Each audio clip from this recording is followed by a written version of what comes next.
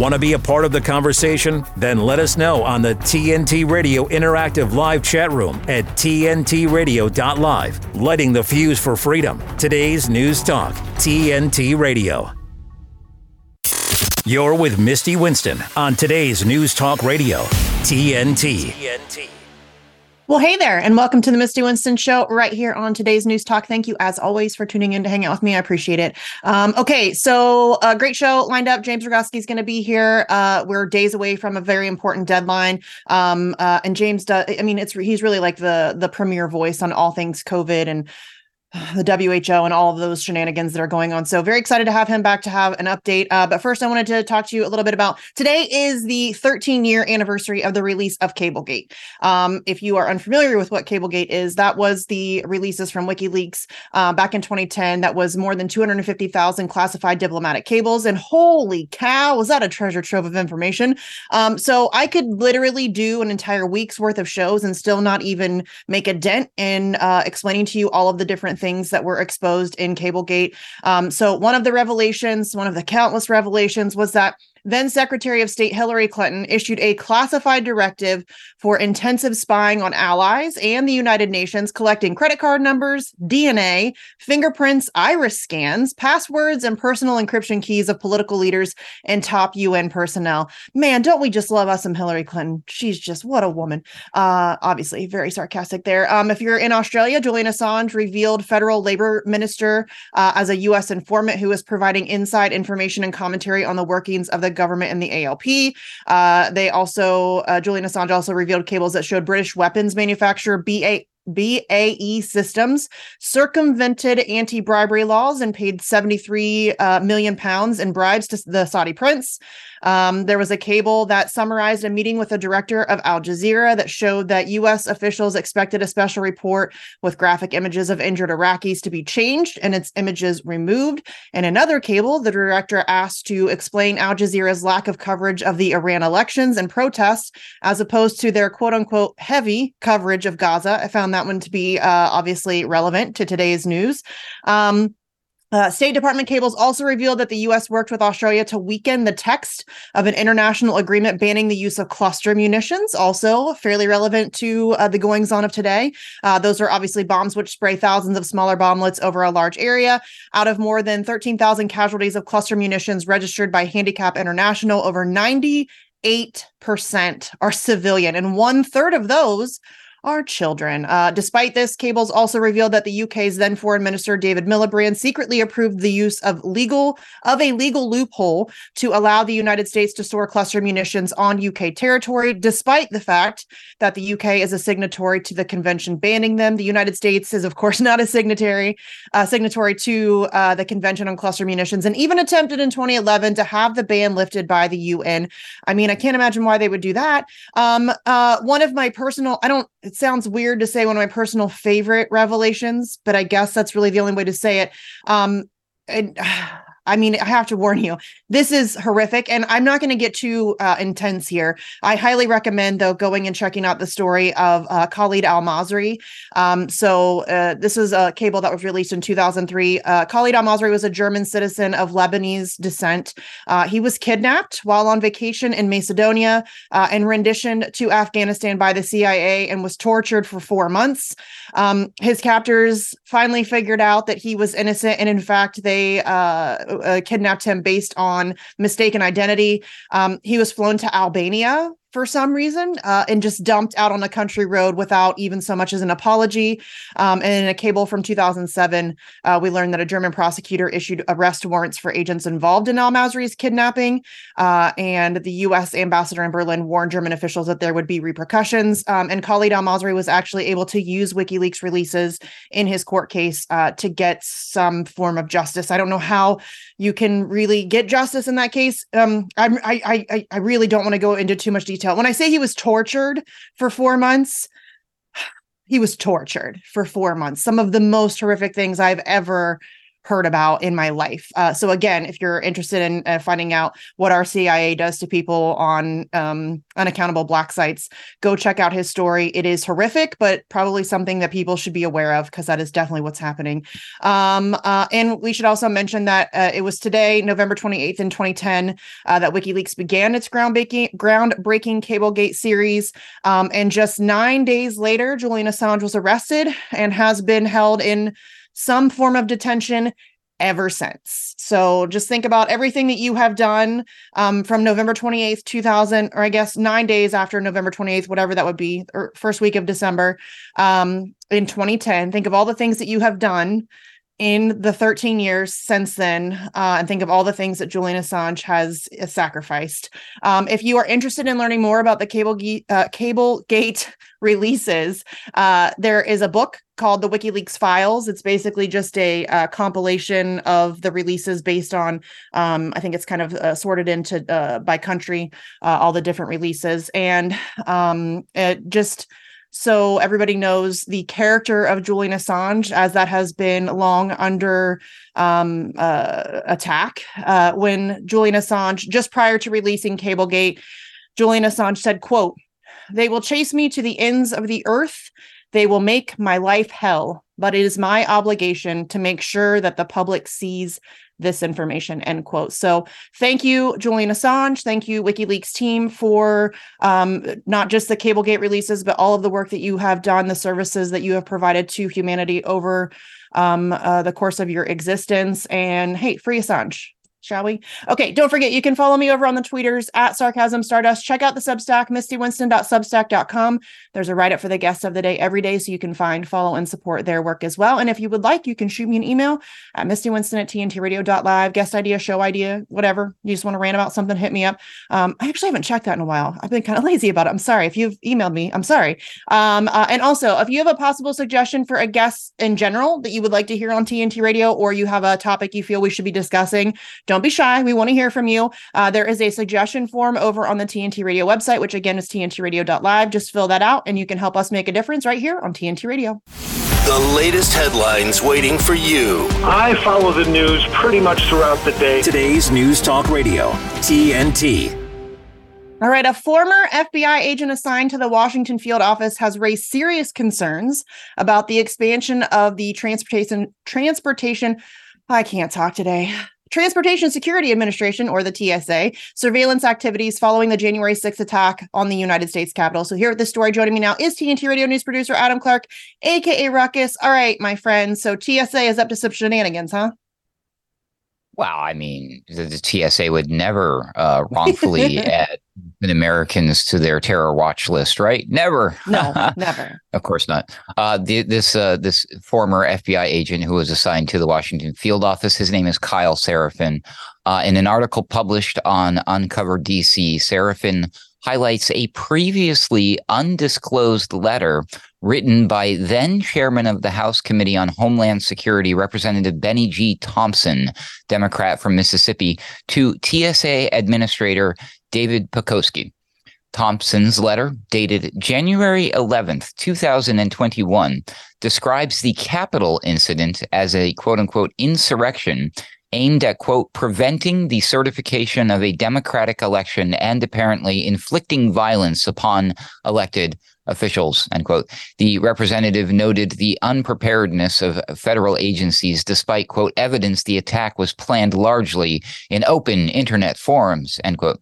The letter details ongoing threats and the failure to arrest or restrict the movement of many involved, highlighting concerns about further violence, including at Joe Biden's inauguration. It calls for urgent briefings on efforts to disrupt potentially threatening travel, deny air service to identified threats, protect transportation, and safeguard members of Congress and the public. The letter also questions the TSA's efforts to identify and add the perpetrators of the January 6th protest to watch lists, as well as the agency's plans to protect surface transportation and ensure the safety of members of Congress, flight crew members, and the public from domestic terror groups while traveling. Seraphin's article basically then shifts gear and focuses on the Quiet Skies program, revealing its expansion to include Americans who were in the national capital region around January 6th. That's right. If you were just in that region somewhere around that time, hey, maybe we should expand this program. What program? Oh, yes, that's right. Quiet Skies. In case you missed this one, that's a program by the TSA that uses air marshals to track and observe suspicious passengers. The program's goal is to identify travelers who may pose a risk to aviation security, i.e., a terrorist. Initially aimed at identifying international travelers for enhanced screening, whistleblowers and retired FAM Sonia Labasco have exposed abuses of this program, which has led to invasive screenings and a, quote, secondary security screening selection, or SSSS, designation on boarding passes, often for individuals involved in First Amendment activities or were simply present in the area at the time. Lombasco, director of the Air Marshal National Council, the AMNC, highlights a shift in the Federal Air Marshal Services, that's FAMS, post-January 2021 from focusing on international counterterrorism to surveilling domestic travelers not on any other federal watch list. And it would appear, Misty, now we know why. The excuse, the precedent, the impetus for doing such a thing was, of course, January 6th, which, as we all know, was not an insurrection. No. If anything, it was a Fed-surrection. But yes. Yeah, this is another one of these eye-opening reports that hopefully people who weren't aware of things like open skies will start paying attention. But what do you think? Yeah. Hey, MAGA, you got played. I mean, can y'all just please come to terms with that? You got played, you got used. And it's very frustrating to me to watch that play out. And in fact, this open skies crap could potentially apply to me. I was in Washington, D.C. the morning of January 6th. I had to leave that morning to get back to my kids. But as I've talked about many times, we were in Washington, D.C. The weekend prior to that because the extradition decision was being read on January 4th for Julian Assange. So we had events taking place for that. I think we also did Force the Vote protest. And as I've said before, you mentioned that they were unprepared.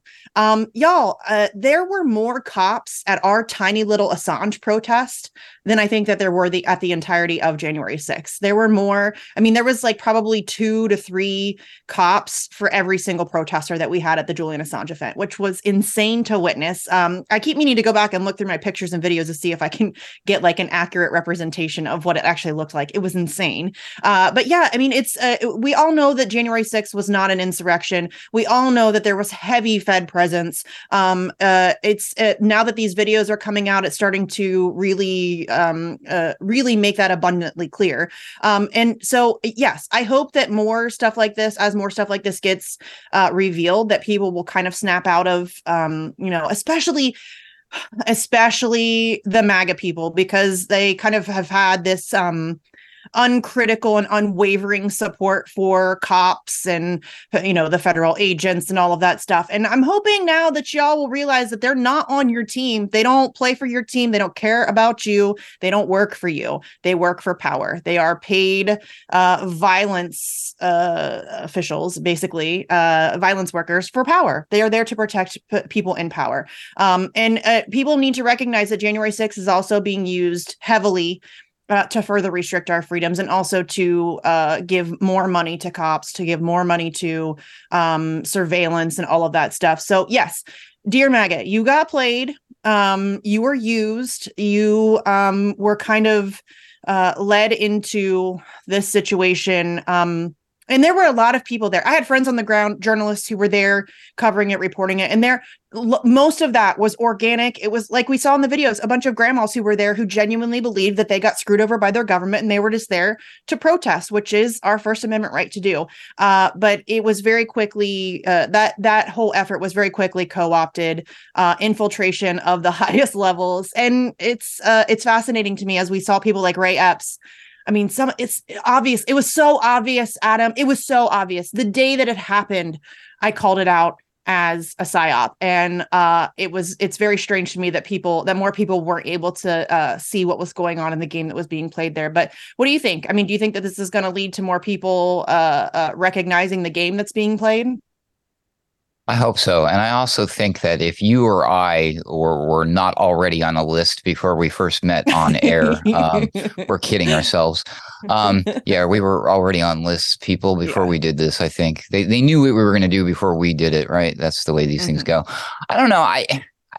It takes people reporting this stuff. It's not like people who just tune into their morning news or watch CNN are going to hear about this. Morning Joe ain't going to talk about it, right?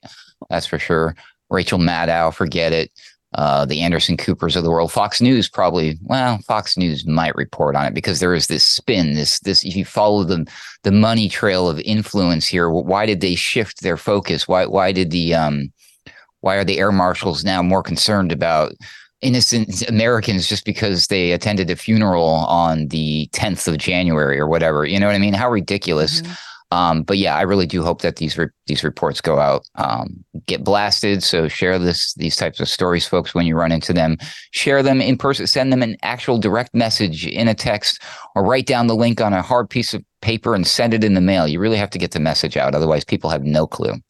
Yeah. This is not something that they're going to put in front of you willingly. So yes, definitely share this. Go find the story. I'm sure Adam will throw it in chats or whatever, but go share this story. And yes, I actually know that I'm on a couple different lists. There was a leak that happened about Assange supporters. So not a surprise.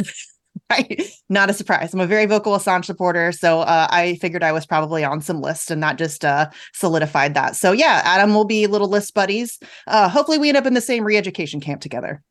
One can hope. We'll make it fun.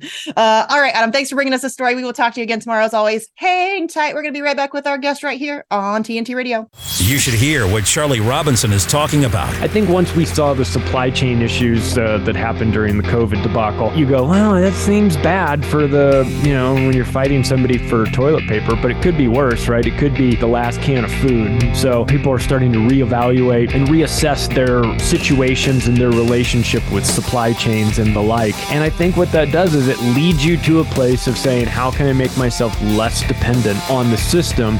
It's kind of hard to know where to start, right? Where would you suggest we even begin with this process? Yeah, it's funny you said that, because someone said to me recently, and it made me laugh, that this is going to be the kind of collapse where the Burger King's still open. And I think that's what's probably lulling people into a false sense of security, in that everything, when we go to the city, kind of appears normal, unless you're in one of those really crazy drug-addled cities. But for most people, I would say, Charlie, it feels normal, but it ain't normal. The world is not normal. It's completely gone off kilter. Charlie Robinson on today's News Talk Radio, TNT. I said, could she die? And the doctor said she could. It was so scary. When I started clawing at my neck and trying to breathe, and I thought, what are we going to do if I die here? How's everyone going to go on? When someone's gravely sick or injured in the bush, they rely on the Royal Flying Doctor Service. But now the Flying Doctor needs your help to fund vital medical equipment and supplies. Please search Flying Doctor online to give a regular gift of just $10. You can help equip the Flying Doctor's teams to respond to any emergency anywhere. Search Flying Doctor online. Become a part of the Royal Flying Doctor Service and help save lives in the bush. TNTRadio.live. Online streaming. Be a part of the conversation. I stream it all at work, and I stream it to my phone and listen to it wherever I go. TNT. All right. And don't forget to check out the video streaming, YouTube, Rockfin. I'm not sure all of the platforms. I need to find out. I'll get a list of all of the links and stuff. But the team has done an amazing job. Tons of work getting the video streaming up and ready to go. So definitely take advantage of that and let your friends know. Okay. Our guest today is James Roguski. James is one of, as I mentioned at the top of the show, really, in my opinion, probably the leading voice on all things COVID in regards to the WHO and the so-called pandemic treaty, the international health regulations, and all of that stuff. He's been calling out lies and propaganda in the pharmaceutical hospital emergency health industrial complex for decades. And after having tens of thousands of hours of work removed from the internet, with really no explanation. But conveniently, right after writing an article about the use of remdesivir in infants, he ended up over on Substack, where he's been doing what again is, in my opinion, some of the most valuable work on that kind of WHO treaty stuff and the surrounding power grabs. So you can find him on Twitter at James Roguski, which is Roguski, and you can find his work at jamesroguski.com. James, thanks so much for being here. Well, thank you for having me. I've had a front row seat at what I think is, quite the soap opera. A lot of people, have tried to simplify what's going on with the WHO, but there are many players, many subplots, many things going on. And for 18 months, I've been trying to raise awareness of a deadline that's coming up this Friday, December 1st. And so right now it feels like, I'm watching a slow motion train wreck. It's so crazy that, if I wrote this up and submitted it to a Hollywood, production team, I don't think they would think that this is believable, but what's actually happening, is real life. Yeah. And it's crazy. And it is, you're right. It is a slow motion train wreck.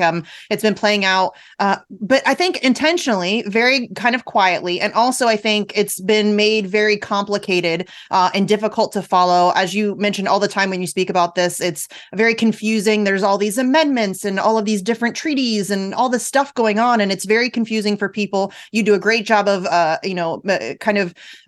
getting to the heart of things, getting to the meat of things, simplifying it for people so it's a little bit easier to understand. And you mentioned the deadline coming up on Friday, December 1st. Now, this is for a handful of amendments that were passed in May of 2022, correct? And this is related to the attempts to minimize the time that countries would have to reject proposed changes to the international health regulations. Do I have that correct? You're right on target. And let me focus on just that one thing. And I know you have an audience, all over the place. But the most entertaining things going on is actually what's going on in the United Kingdom, and entertaining not in a good way. And so rewinding all the way back to when I first got involved with this, the origination of these amendments were a much larger package of amendments that the Biden administration proposed and submitted to the WHO on January 18th, 2022, almost 2 years ago now. And they were very well hidden for more than 2 months. I found them, started publicizing them. And one of the things that the Biden administration was trying to do was to change Article 59 of the International Health Regulations. Now, currently, any amendments, there's an 18-month period after they've been adopted by the World Health Assembly where the head of state, or possibly the foreign minister of each nation, could just write a letter to the WHO and say, well, thank you very much. We know you adopted these amendments at the World Health Assembly, but no thanks, not for our nation. They just write a letter, send it off, and those changes would not apply to that nation. Well, in addition to that 18-month period of rejection, there would be 6 more months beyond that, for a total of 24 months, before the nation would have to be in compliance, because at that point it would become legally binding. Well, Biden wanted to change that 18-month period of rejection and 24 months period to come into compliance down to have both of them be 6 months. Now, if it was 6 months, if you think about the United States election calendar, at the end of May of 2024, if you go 6 months beyond that, the Biden administration supposedly will still be in office. Yeah. They were trying to set the stage so that they could ram through a pile of amendments this coming May and be over and done with it before his term in office was over. Well, luckily, the nations who learned of this put the kibosh on it. His entire package of amendments were kicked to the curb. They were never even discussed at the World Health Assembly. But in my view, in violation of Article 55, which says that nations have to submit any amendments 4 months in advance, in the middle of the assembly, the United States, along with a handful of other nations, including the United Kingdom and the European Union and Australia and many others, submitted a revised version with 4 additional amendments to the Article 59, also Article 55, 61, 62, and 63. And those were adopted on May 27th, 2022. Now, it didn't shorten it down to 6 months. It shortened it down to 10 months and 12 months to be implemented. And that 12 months really matters, because if the amendments that are being negotiated right now are adopted next May, in 12 months, all of the legislation would have to be implemented in order to become in compliance. Well, I did a lot of research into Australia and found some very interesting details, which I don't want to confuse everybody. I'll talk about that in just a little bit. That led me to look at what was going on in the United Kingdom. Now, in the United Kingdom, they were one of the nations who proposed these amendments. And when they proposed them in May of 2022, Liz Truss was their foreign minister. Well, she got a higher paying job, I guess, when she became prime minister in September of 2022. And the position changed over to James Cleverly. And in September of 22, they published a new revised version of the policies and procedures by which that department, essentially the Foreign Affairs Department, is supposed to handle any kind of international agreements. Well, James Cleverly was in office until November 13th, just a couple of weeks ago. He left office, and now David Cameron has taken over that position. So it's musical chairs, but obviously the bureaucrats remain the same. Well, in that document that was submitted, all of the policies and procedures in September of 2022, it says very clearly that the Foreign Affairs Office is obligated to present any treaty or amendment or any international agreement to the UK Parliament.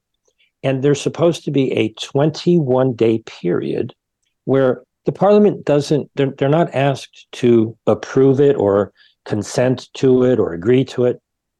They have 21 days, and they can, if they wish, choose to reject it. Yeah. Well, conveniently, they never got around to doing that. And now we're just, 3 days or so before December 1st. Unless you have some kind of unusual time machine, I don't know how you can fit 21 days into in 3 days. I don't think that's going to happen. But I don't think that works. No, I don't think that works. Okay, listen, we have to take a quick break and get some headlines, but I want to come back to that. And I also want to talk about the petition that was admitted as well by Tess Lowry, because that is also an interesting, neglect that they refuse to even address that. And it's going to go past the deadline. So hang tight. We're going to be right back here on TNT Radio.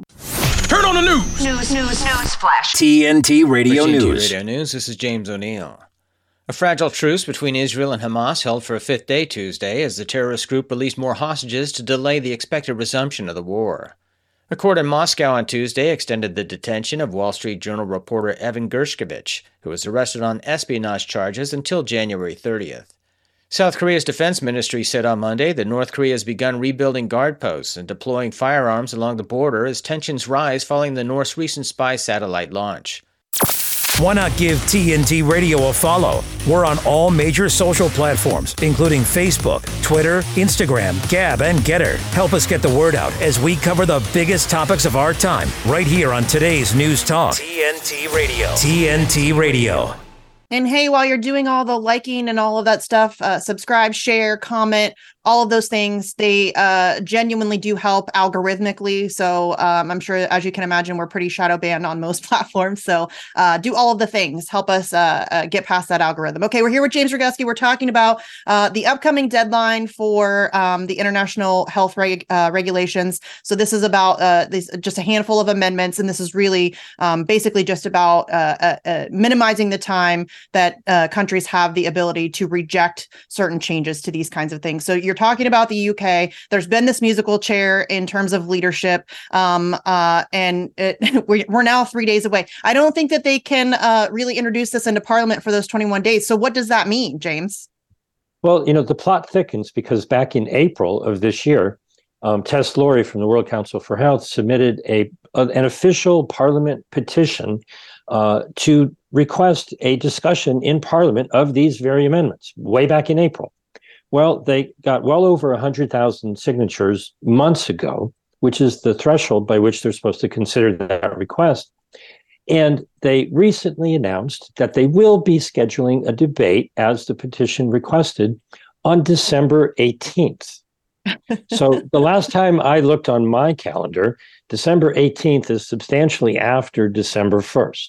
It is. So what I meant by this slow-moving train wreck is, if you go all the way back to 1969, and when these international health regulations were adopted, they were adopted when the moonshot was happening in July of 1969. Who was paying attention? And so clearly no one in the Foreign Affairs Office of the UK was paying attention to their obligation to, give Parliament an opportunity to weigh in on this. Now, it's highly likely that Parliament would have just ignored it and it would have gone through, and they don't get to reject it. They don't get to approve it. They only have the opportunity to reject it. But here's what everyone seems to be confused about, and it became crystal clear in Australia, because Australia doesn't have the same rules. In Australia, the authority to decide to enter into an agreement in the Constitution and in all of the laws that anyone might find in Australia, 100% of the decision-making power rests in the executive branch of the government. The Parliament has zero say in whether or not an agreement is entered into. Parliament can and will be told that they have to pass legislation to enact whatever they might need to do within the country to make sure that they are compliant with whatever the executive branch has decided. They're not going to be asked to approve or reject any agreement. They're told to implement it. And, they've had the gall to say, especially in Australia, that, they would never do anything to infringe upon the rights and freedoms of the Australian people. Okay. Right. But the head opening reality is that the Parliament is impotent to stop the agreement. Now, when you go to the United States, most people say, oh, well, wait a minute. The Senate is supposed to give its consent. Yeah, they're supposed to give advice. Nobody asked them for any advice. If they're to be asked for their consent, I just want to put this out to people universally. Can you find anywhere in your nation's records where in 1969, your legislators, like the Senate, did they vote on joining the international health regulations? In 2005, when they made major changes, can you find any record that your legislative body had any input? If you go to 2022, last 18 months ago, in these 18 months, has, other than Andrew Bridgen in the United Kingdom, I don't know of one single legislator in the world who has specifically said, hey, those amendments that were adopted on May 27, 2022, those need to be rejected. Because think about this. If amendments are adopted next May, they're not going to immediately start reviewing them in Congress or the Senate or the Parliament. There would be a time to prepare, something for these legislative bodies to review. It's going to take a little while to get them to wrap their heads around it. They only have 10 months to maybe reject them. That's not going to happen in Australia, but that might happen in other countries, not going to happen in Canada or New Zealand. But then they only have a total of 12 months to write and adopt the implementing legislation. So let me remind you of the Patriot Act and the PrEP Act and the CARES Act. Do you think possibly there's legislation hanging out there in the ethers somewhere, already written, just ready to be enacted? Because if you've got 300 amendments and you have to write that legislation in only 12 months to be able to comply with whatever they may agree to, the only possible reason for not rejecting this change that were adopted last year is to to work towards ramming through whatever they're going to try to ram through next time. And so, it's like watching a slow moving train wreck. You can see what they're doing. They're trying to shorten the time period. So, next year, if they do adopt amendments, there'll be crisis after crisis, distraction after distraction. Mm-hmm. Someone will present some legislation. I'll be paying attention, but the vast majority of people will be distracted by life in general.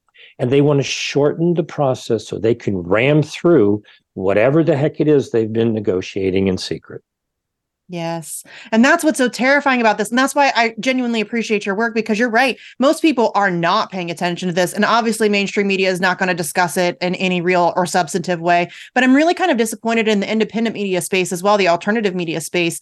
There's just not enough people talking about it. And as you mentioned, this is one of those things where you have the 18 months deadline is on Friday, and it's just your silence is consent. If you don't say anything, that means you essentially approve it and you're fine with it, and it just goes through. And so what we need is more attention on it. We need more awareness about it. We need more people, encouraging our whoever it is that is making this decision for you and your country to reject these amendments. And there's just not enough pressure being put on. And that's what's so frustrating about it. So we have to take another quick break. Hang tight. We're going to be right back here on TNT Radio. With his expert analysis and opinion, this is TNT Radio's Timothy Shea. I've been in and around politics for over 50 years, so it takes a lot to surprise me, much less shock me. But I was shocked. Shocked, not that so many Argentines voted for Javier Milei, but that the Peronist powers that be allowed him to win the election. And the thing that made me the happiest for my Argentine friends is the video that Milei put out where he went down the row of a magnetic board that had all the Argentine government ministries listed, and all the irrelevant ones, he pulled them off the magnetic board over his shoulder. They're gone, no more. That's exactly what we need to have happen here in the United States. We need Donald Trump back in January of 2025 to streamline our government. We need to move the Department of the Interior actually out into the interior. We need to move the Department of Agriculture to where we commit agriculture. And most importantly, we need to defund and disband FBI and distribute its law enforcement functions to other agencies that have their own law enforcement capability already stood up. We can't have Donald Trump back fast enough. I'm glad that Milei is going to make Argentina great again. We need Donald Trump here to make America great again. From MAGAInstitute.com, this is Timothy Shea for TNT Radio. Hi, I'm Susan Lucci. I never thought about heart disease until I had my own heart event. I had a 90% blockage in my main artery and a 75% blockage in the adjacent artery. I received 2 stents in my arteries, stents developed through research funded by the American Heart Association. Those stents saved my life. Learn more about the American Heart Association's life-saving work at helpheart.org. Misty Winston on today's News Talk Radio, TNT. All right, we are here with James Roguski. We're talking about the upcoming deadline that is this Friday. It looks as if, I guess we don't know. Have you heard any rumblings about any potential countries that have spoken about rejecting these? Well, there has been just an absolute plethora of misinformation, misinterpretation. Various good statements are being made by various officials in New Zealand and Estonia and Slovakia. But as of this moment in time, I have not seen, the concrete evidence of a very simple letter that is properly written, from the head of state to the WHO saying, we reject the amendments according to Article 61, from May 27, 2022. A lot of people saying that they're fed up with the WHO and the pandemic treaty and the agreements and the amendments and so forth. But the actual detail of rejection has not happened yet. So, I have my fingers crossed. I'm optimistic. But what this is really about, and why I've been pushing this for 18 months, is this is kind of like a practice run. Yeah. Right? If you see how this process works, a lot of people have been pushing on the wrong levers. Okay. In Australia, if you're talking about, reaching out to your members of parliament, you have to understand they're going to be told to implement a decision that is not made by them. if you're doing that in the United Kingdom, well, you have to realize that the members of parliament there are not going to be asked to accept or approve or consent to any agreement made by the executive branch. They will have an opportunity to reject the any amendments or a treaty. In the United States, you should be yelling and screaming at your senators for having every last one of all 100 of them being absolutely silent about these changes that went through without a murmur from a single member of the Senate. That is unacceptable.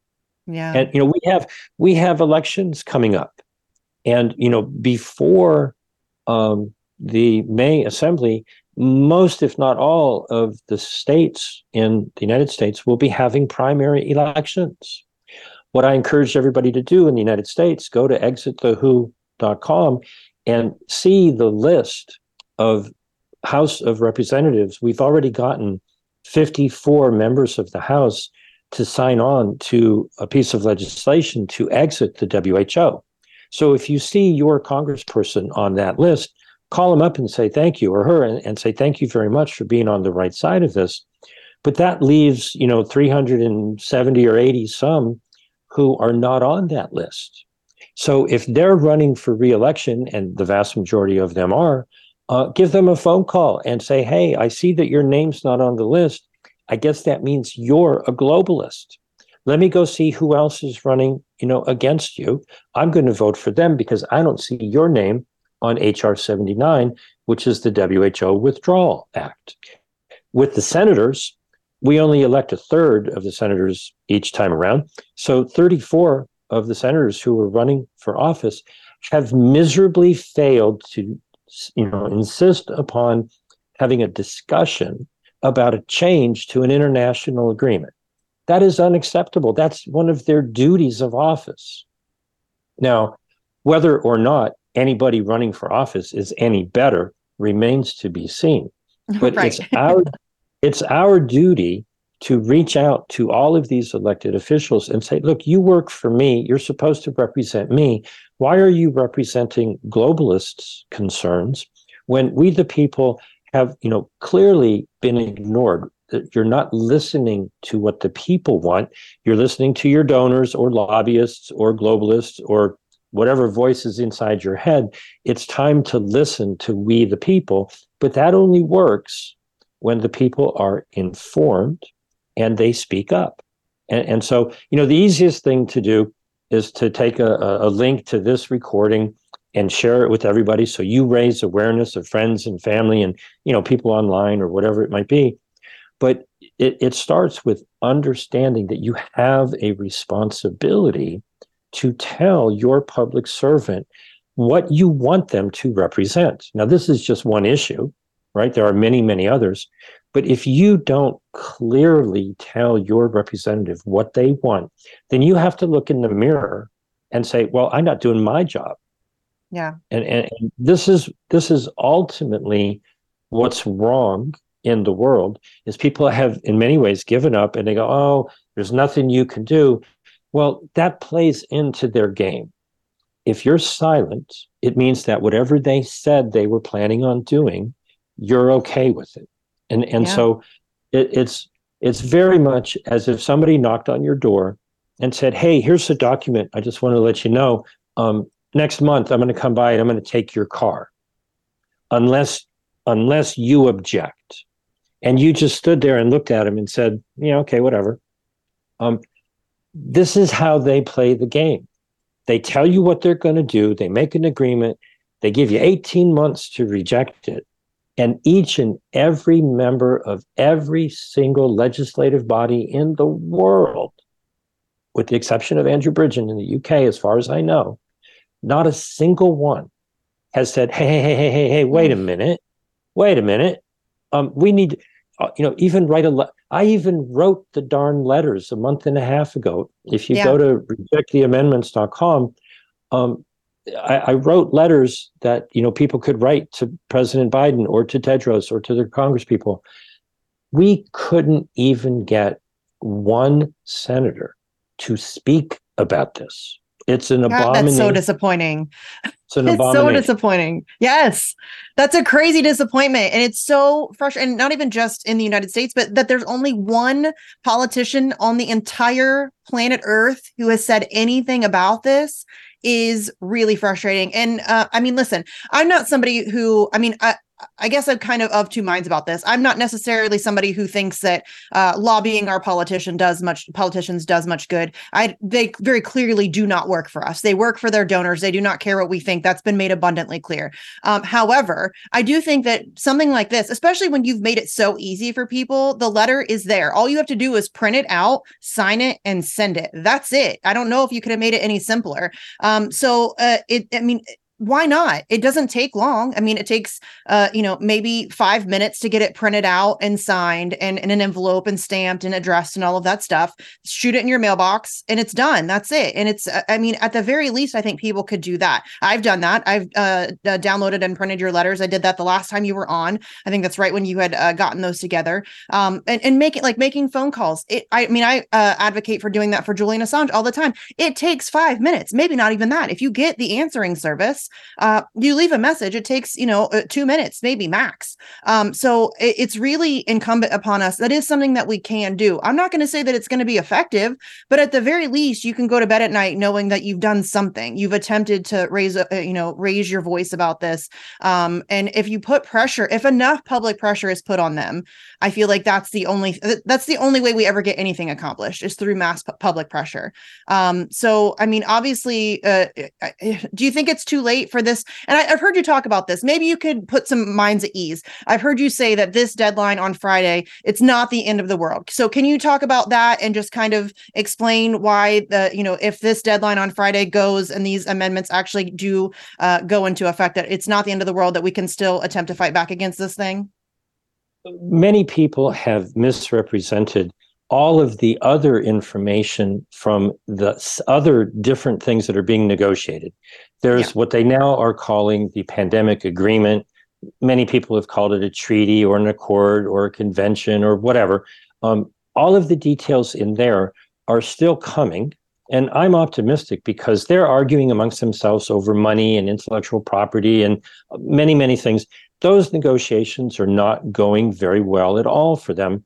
They're going to have meetings next Monday, Tuesday, Wednesday in December, the 4th, 5th, and 6th. The negotiations regarding the 300 plus amendments that many people are concerned about, rightfully, those have been going horribly well as well, and horribly bad, I should say, as well. And in October, they very clearly said that they're pretty sure they're not going to meet their deadline, which is the end of January, to propose them and submit them 4 months in advance of the May Assembly. So they're having serious problems. And what I'm looking at is in the alternative media, all of these things have been jumbled together. And many people are fearful and freaking out that, December 1st is going to be some kind of Armageddon where, the end of the world in terms of the WHO is going to happen. This is a relatively small issue. It's very important, but the bigger issue is to understand that our representative democratic processes were lost in regards to this in 1969. What they did is they created a system where the heads of state nominate or appoint delegates to go to Geneva, make decisions. They make decisions in private and quiet. Yeah, they publish them, but nobody gives them any attention. And the people don't necessarily have a say. It's not a loss of sovereignty because our head of state can reject them, but we have lost control over the ability to influence our legislature and our executive branch. And that is the problem that in these next couple of days, people need to be able to see very clearly that the way the system is structured, they're not listening to you. There's no public comment. You can't get through to the people. You can't even figure out who it is. And in general, it's the foreign minister Secretary of State, Minister of Foreign Affairs, whatever it may be, called in various countries, those people do not listen to the legislature. They do not listen to we the people. And in nations like the United States, where the Senate is supposed to weigh in and their consent is supposed to be given, they have been silent. So what I see this is a practice run where we the people get to understand how this process works. And from this point forward, we need to pay very close attention to everyone in the Senate and say, look, they're talking about international agreements. It's your job to weigh in with your advice and either give or withhold your consent. So what I am thinking is actually a blessing in disguise with what's going on right now is people need to learn in their nation, every nation's a little bit different, which buttons do we need to push? Which levers do we need to pull? It doesn't do any good to be talking to people who have no power. Yeah. You have to identify who it is in your nation that screwed up in this first pass through, identify who they are and be all up in their face for the next 6 months and let them know exactly how you feel. And we will be able to see what the power of the people can or cannot accomplish. Yes. And that is a great point. I also think that the biggest obstacle, at least in my opinion, maybe you'll agree, disagree, is really just getting the information to people. And I think that really speaks to the absolute failure of our mainstream media. And again, I'm disappointed in alternative media because I don't see this being talked about much. There are certain pockets where people are discussing it. Last American Vagabond. There's some people who are doing some good work on this and who are at least talking about it. But it's just not enough, James. It's just not enough. And I think that they're, generally speaking, the average American person doesn't have a clue about what's going on here. And that's what's so frustrating. But I think it's great that you're talking about overall the general process and how it is really our representation has been stripped away from us. We do not impact these decisions really at all. And I think that that's a huge issue moving forward. And I think that, people need to be made aware of that, and then they need to start pushing back. They need to start, as you said, pushing those buttons, pulling those levers. You can't impact anything if you don't even speak on it. If you just go about complacent and you just, kind of go along to get along, you don't talk about it, you don't make any effort whatsoever. And like James said, share a link to this show if you would like. If you don't want to share a link to the show, James does shows all the time. He covers this stuff on his Substack. Share his work all over the place. Share it, on social media, send it in emails, talk about it in real life, face to face with your friends and family. It's the holiday season. What better time to make your friends and family aware of the fact that this kind of stuff is going on than when you're gathered around with a bunch of people. It's something that, as you said, it's not the end of the world. This deadline on December 1st is a big deal. I don't mean to minimize it in any way. It is a big deal. But I think that we still have an opportunity here. Not all is not lost yet.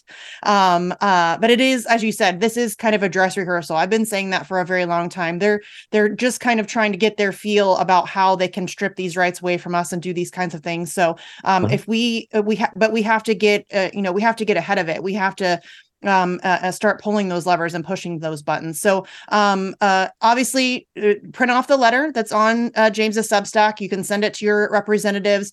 Educate yourself about which representatives you should be sending that to. Do you have that? Do you have like a handy list or something to where, or do you have different websites for different countries?